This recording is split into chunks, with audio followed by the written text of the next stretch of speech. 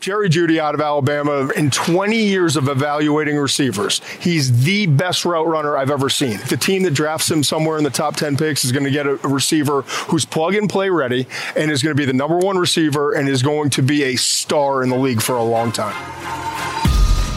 In a draft class that's absolutely loaded with talented wide receivers, Jerry Jeudy might just be the first one off the board. The Alabama junior's combination of explosiveness and precision route running made him a familiar sight in SEC end zones and endeared him to NFL scouts. But what's less known is Jeudy's path off the field. From the South Florida streets where he played alongside a young Lamar Jackson, to the tragedy that drives him to this day. Today, get to know a quiet superstar who could make serious noise in the NFL.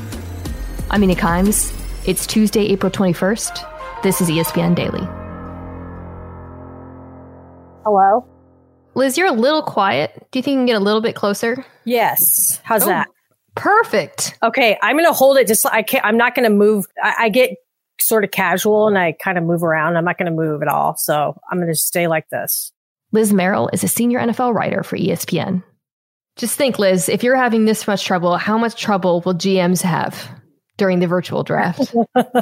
You couldn't hear me because my headphones were balled up into a giant disaster. So I have no room to talk. Liz, this year's wide receiver class is absolutely stacked. But on many draft boards, Jerry Jeudy out of Alabama is projected to be the first receiver taken overall. What makes him stand out in such a crowded class? The thing that Jerry has going for him is he's kind of the complete package. Jeudy to the left here. Tagovailoa over the middle to Jeudy. There he goes. Jerry Jeudy hits a home run for an Alabama touchdown. He's not a real big guy, 6'1", 192 pounds, but he checks off a lot of boxes. His route running is elite.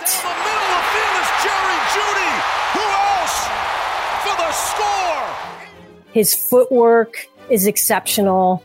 He's very explosive. Tagovailoa going long. Jeudy's got it. Touchdown. There's the explosive play. The things he can do with his body and the way he can contort himself and quickly slam on the brakes and then accelerate again. And then he's got really good hands, too. Tua delivers, fingertip catch across the middle. Beautifully caught there by Jeudy. It's another first down.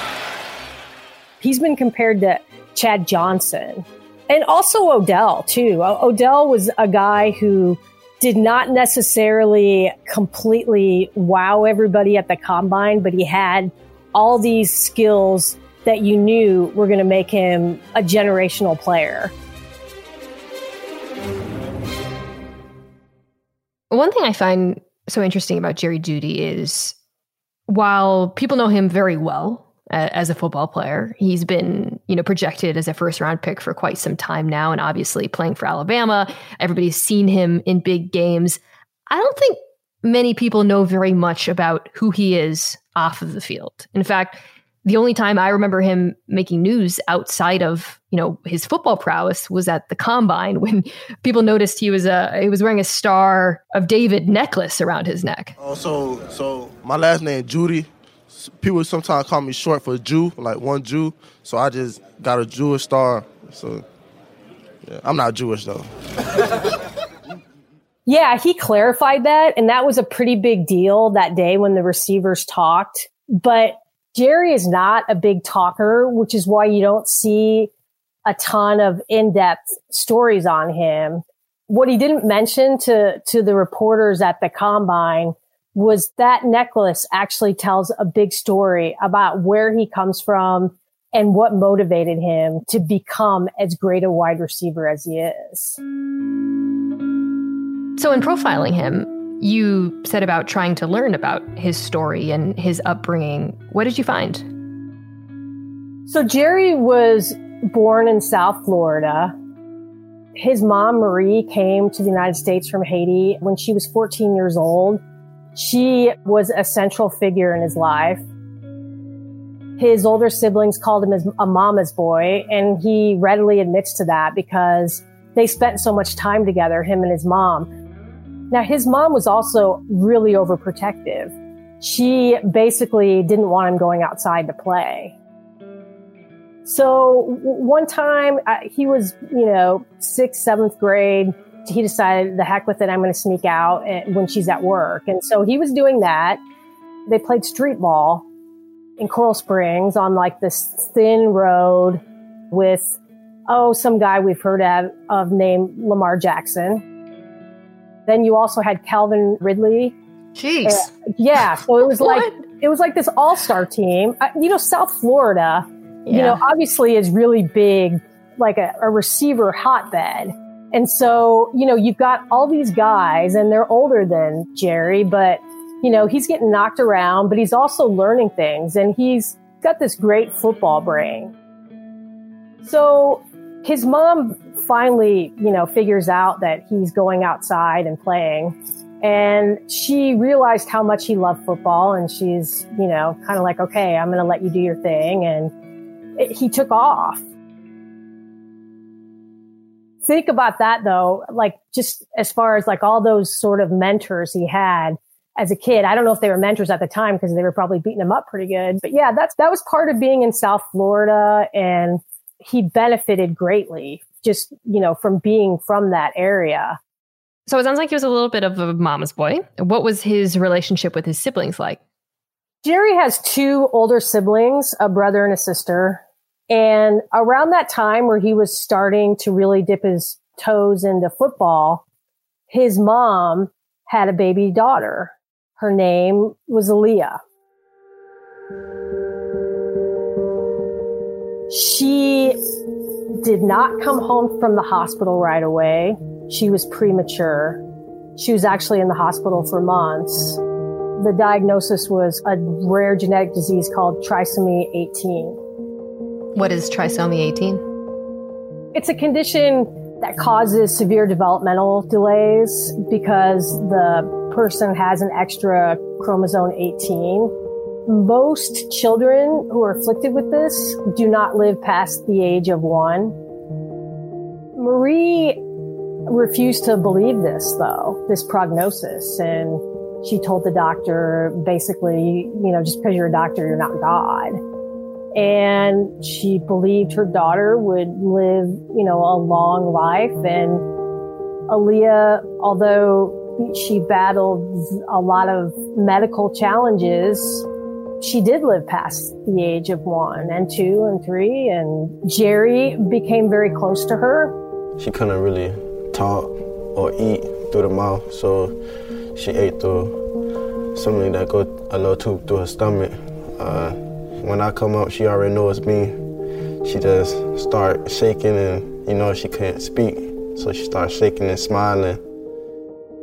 Aaliyah had to have nurses, like a day nurse and a night nurse. But, when a nurse wasn't there, he would often do things, caregiving things for his sister, like even, suctioning the mucus out of her tube. Now think of like a teenager playing football and doing something like that. But, he doted over her and they called her Lulu. She was a big part of Jerry's life.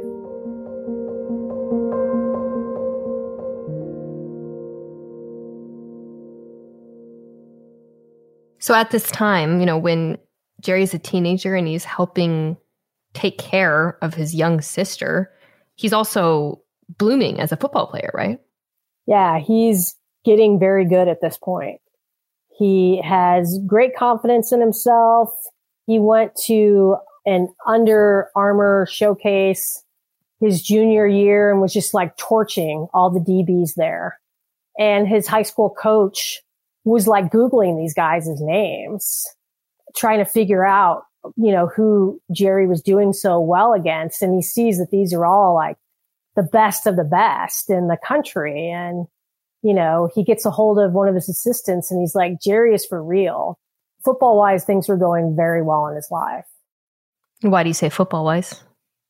Because they made the state semifinals his senior year.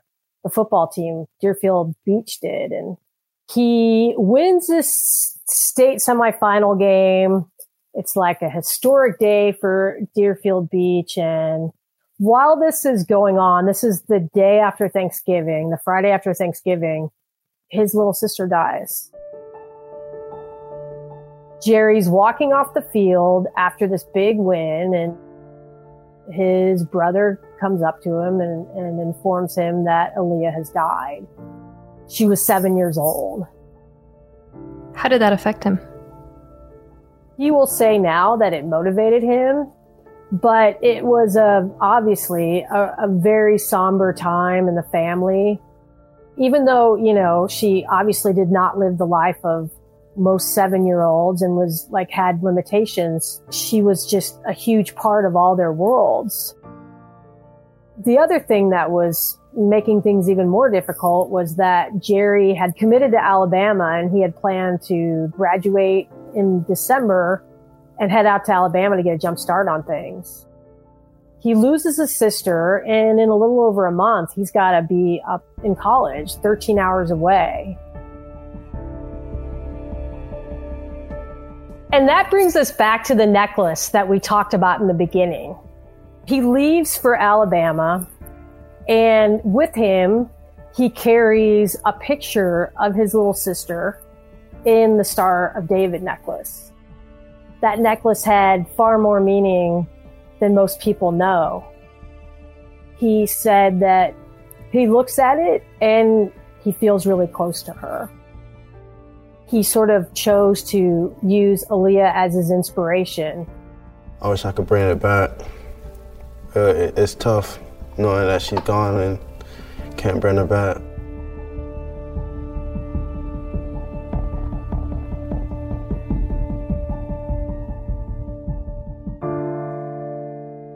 Let's take a break and afterwards talk about what happened once he got to Alabama.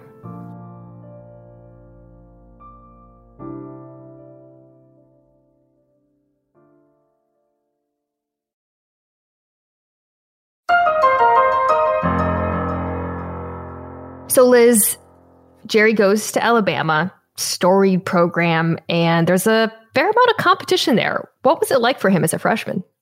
It was hard. He said he wanted to go to Alabama for one big reason. He said he wanted to be a champion. But the other thing he really liked about it was he had all these coaches who were saying, oh yeah, you're going to start right away, promising him that. And Nick Saban was the only coach who didn't say that. He didn't get to play a lot when he went to Alabama. Jalen throws across the middle. Ridley's got it. Ridley's out racing the defense. Ridley's going to go. Touchdown, Alabama. It was very crowded on the depth chart. Calvin Ridley was there, and he's a superstar.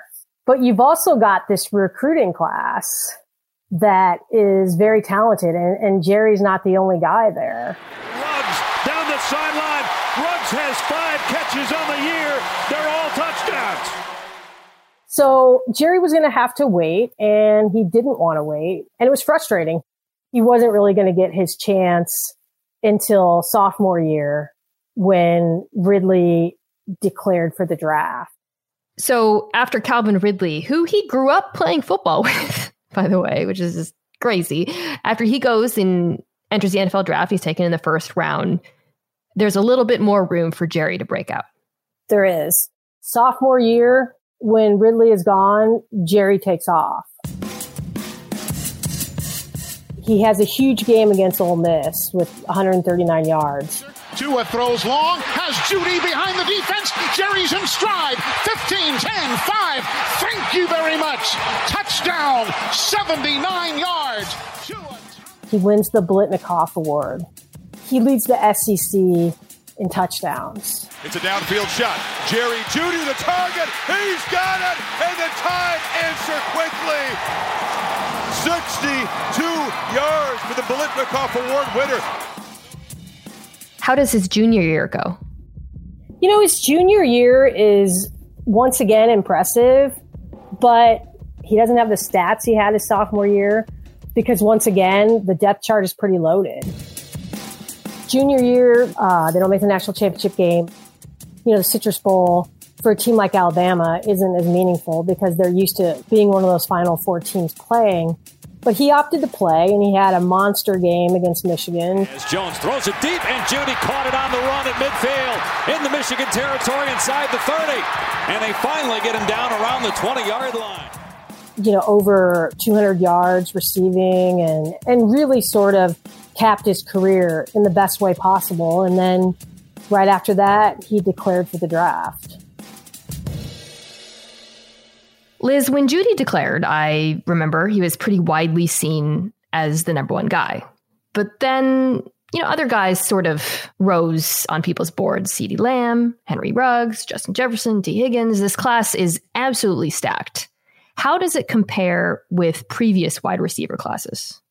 I think you'd have to say it's unprecedented. And I know we use that word and like hyperbole a lot, but, you could compare sort of the top end talent to 2014 with Odell and Sammy Watkins and Mike Evans and those guys. I think there might have been 7 who went in the first round that year. But the thing that makes this such an anomaly is just the sheer volume of talent. Just to give you an idea of how deep this draft is. I mean, there's a decent amount of analysts who are saying that in the first 100 picks that 20 of those guys could be receivers. That's 20% of the draft. So many of these guys are juniors too. So you wonder, it's like, as these guys started to come out, sometimes in classes, you'll see players think, well, I'm not going to come out if there's all these other receivers in the draft. Well, that didn't deter these guys this year. And I think it's because they have a lot of confidence in their abilities. And I was talking to one former GM who said, why not come out? If you stay, you're risking injury for another year. And if you come out now, then you're 1 year closer to that second contract. But I do think that just the glut of these guys very well might drive down, where some of the top receivers or any of them might get picked, because why pick a guy in the first round if you can pick a couple in the later rounds? It'll be interesting to see how that all shakes out. So this is obviously an unusual draft insofar as it's not happening at a physical location. There are not pro days and physicals and that sort of thing, which I imagine doesn't hurt a receiver like Jerry Jeudy as much as others, given how much tape there is out there on him. But he still has to get ready for it, right? I mean, he still has to work out and impress these teams. He does. He was training in Dallas before the combine, and then he went back home to South Florida. And one of the advantages of being from South Florida is that during this pandemic, when almost every state shut down and had stay-at-home orders, Florida's governor didn't issue theirs until April 1st. So Jerry spent much of the month of March working out with various guys. There's a real fraternity among NFL receivers there. And one guy that he worked out with a little too was his old friend, Lamar Jackson. Lamar was back in town. Teams, their OTAs are up in the air with everything going on. And so he was able to catch a few balls from Lamar. And Jerry also worked out with Chad Johnson quite a bit. So, the guys from South Florida actually probably got a little more work in than pretty much everyone else. So when the draft finally does come, Liz, how will Jerry Jeudy be celebrating? Well, they were planning on having a big party to begin with, but obviously the pandemic kind of spoiled that plan. But I don't think that Jerry necessarily is seeing this as such a bad thing. He's going to be able to spend time with the people who mean the most to him. His mom, his siblings, the people who are closest to him. And then something else has happened over the last couple of weeks before the draft. Jerry has a daughter now. She was born on March 27th. He recently posted pictures of her on his Instagram account. She's wearing like this cute little pink hat with a bow and looks very peaceful. And he typed her name on the side of the photo. and her name is Journey Aaliyah Judy. The middle name, obviously, after the sister that he thinks so much about still. Thanks so much, Liz. Thanks, Mina. Stay safe.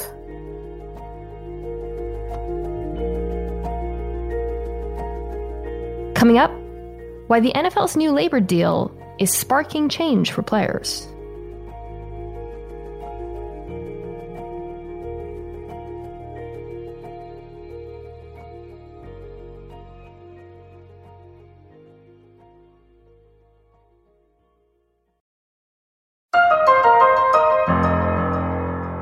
Here's another story I want you to know.